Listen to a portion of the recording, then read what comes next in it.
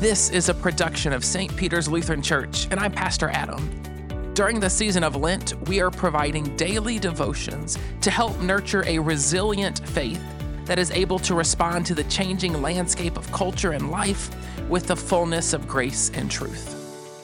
This devotion is for March 16th, 2024.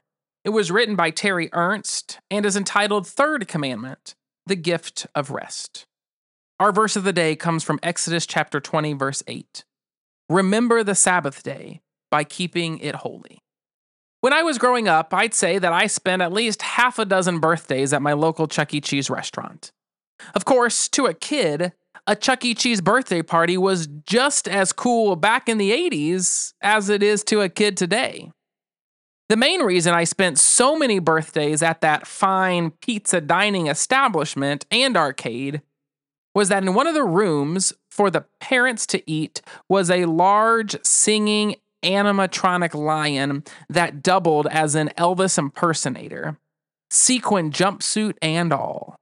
My Elvis-loving dad listened to an endless track of his favorites by the King, while my siblings and I would run around with cupcake-infused chaos, tokens and tickets crammed in our pockets. My favorite game to play there was whack-a-mole. You've probably played this one before, right? There are about 6 slots where a mole will suddenly appear and you get to bash his head with a mallet and make him duck back into his hiding spot. The more moles you whack, the more tickets you earn, and the more accomplished you feel in a matter of 45 seconds. These days, doesn't life seem to feel like one extensive game of whack-a-mole?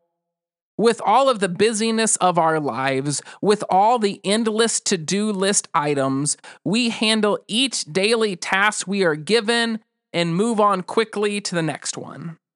Many times, our tasks do not require much thought.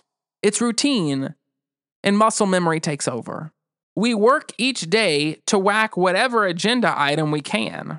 And often, we do not take the time to think about why we do what we do. Thankfully, by His grace, the Lord has provided us with a set of commands that help us complete our daily tasks with a positive mindset.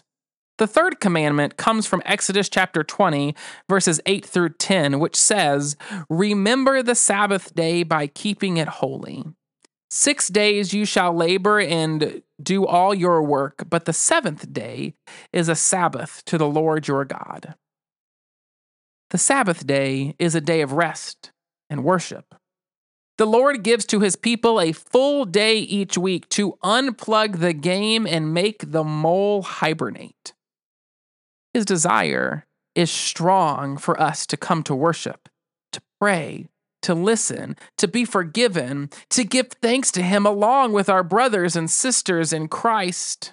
Indeed, the preparation for our worship time may not always be easy. Parents of little ones know especially what I mean. But coming to worship and receiving all these gifts our Lord so freely offers allows us to grow in our faith and will give us rest.